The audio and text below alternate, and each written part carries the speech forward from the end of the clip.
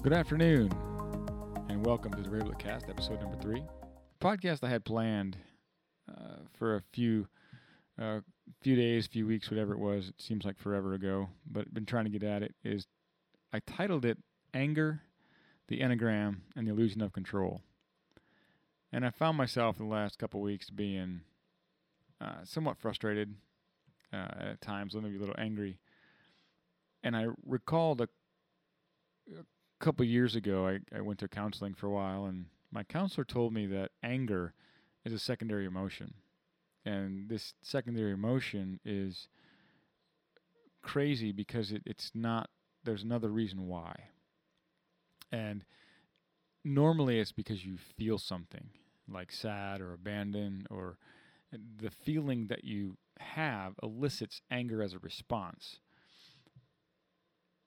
And our emotions are hard, if impossible, to contain or control or avoid. The challenge becomes, can we not let those emotions control us or make us become different people, where we've all heard of that person, like he's an angry person or he's a depressed person or he is something, and their emotions or their feelings take over their character.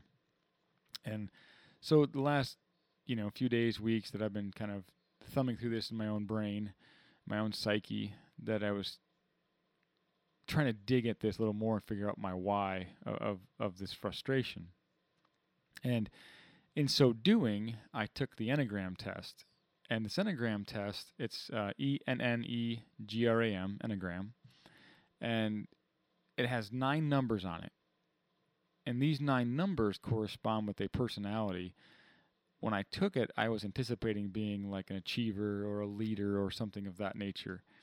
And now, let me preface this by saying a personality test is normally only a snapshot of where you are in your life at that current moment when you took the test. Yes, they can be manipulated. Yes, you can, fake the answers or forge the answers. But if you truly take it wanting to learn more about yourself, it's a good tool to use where you're at.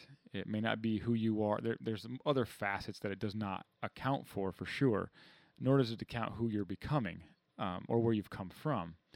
But it definitely takes a snapshot of where you are. And so when I took mine, I scored number 7, which 7 on its scale was an enthusiast. And it says this about number 7s. And if you know me, you'll know that this is almost spot on. And it said 7s are extroverted, optimistic, versatile, and spontaneous, playful, high-spirited, and practical. They can also misapply their many talents, becoming overextended, scattered, and undisciplined. They constantly seek new and exciting experiences, but can become distracted and exhausted by staying on the go. They typically have problems with impatience and impulsiveness. At their best, they focus their talents on worthwhile goals, becoming appreciative, joyous, and satisfied. Their basic fear is a fear of being deprived and in pain. Their basic desire is to be satisfied and content, to have their needs fulfilled. And I thought this fit me pretty well because I'm always on the go. I give 100% almost all the time I live life charged almost. And what I found interesting about it is, if it can be unhealthy, though, if I don't move in a direction of growth and I move in a direction of stress, then I can become scattered and I get all these, it doesn't work. Become more of a perfectionist, and it's crippling almost in a sense. But if I move in a direction of growth and consistency, then it says I become focused and more fascinated by life. And lately, I've become more acutely aware of my shortcomings and how they're impacting people. And I had an opportunity today to meet with my counselor and go over some of this stuff. And as I said, I've had some challenges lately and facing some of those. And he pointed out to me in a statement that I thought was spot on. And he told me that I've have a habit or been inadvertently overestimating my audience, was the term that he used. And basically, I had another dear friend of mine over coffee, And he said, when you live your life at 100%, most people live their life at 60. And so when those people living their life at 60, they have a hard time seeing potential. They have a hard time seeing the best of themselves. And it's very difficult when you're looking at that perspective, saying, why can't you see this? They're blinded by that. And they can't, it's a bridge too far for many of them to see from 60% to 100%. And when my counselor told me today that I'm overestimating my audience, many of those 60% people who live that way don't want to change. They don't want to know what's better. They don't want to know what could be different. And so what comes across as passion or intensity or focus or drive is interpreted for anger and criticalness and all these destructive things that it's not at all. It's just seeing life from two very different perspectives. And you don't have to look further than Elon Musk, who said, you know what, I can launch a rocket. And I think that maybe not, of course all of us won't become Elon Musk or like him or have that ability, but I think all of us can look to desire to, or should maybe, desire to be all of ourselves. Like I've stated before, when I die, I want to leave nothing on the table. I just don't. I want to die empty. And so I think that part of that, though, is difficult for other people when they see that and go, they don't understand. I don't get it. And that's tough for me. And so, yeah, I've made some mistakes, and by hoping people or thinking people would respond a certain way or not, and that's been obviously a shortcoming or a downfall that I definitely need to become more aware of how to read people and where they're currently at, and accept them. Accept them at their 60% and accept them for even not wanting to move to 61 or 60 and a half. Accept them at 60 and support them for being where they're at and who they are, not for being disappointed they won't become what they potentially could become.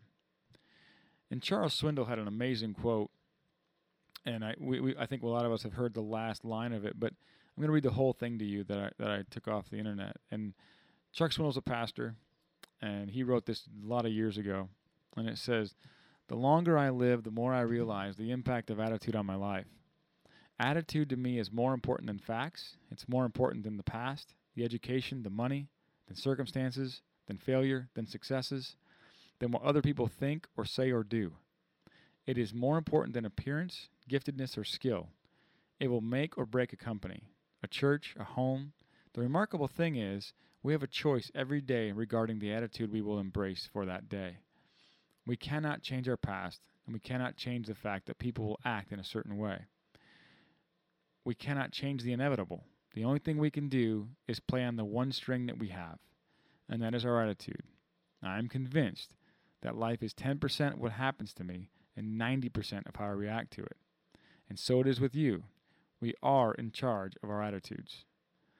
And man, that's so true. It's so amazingly true.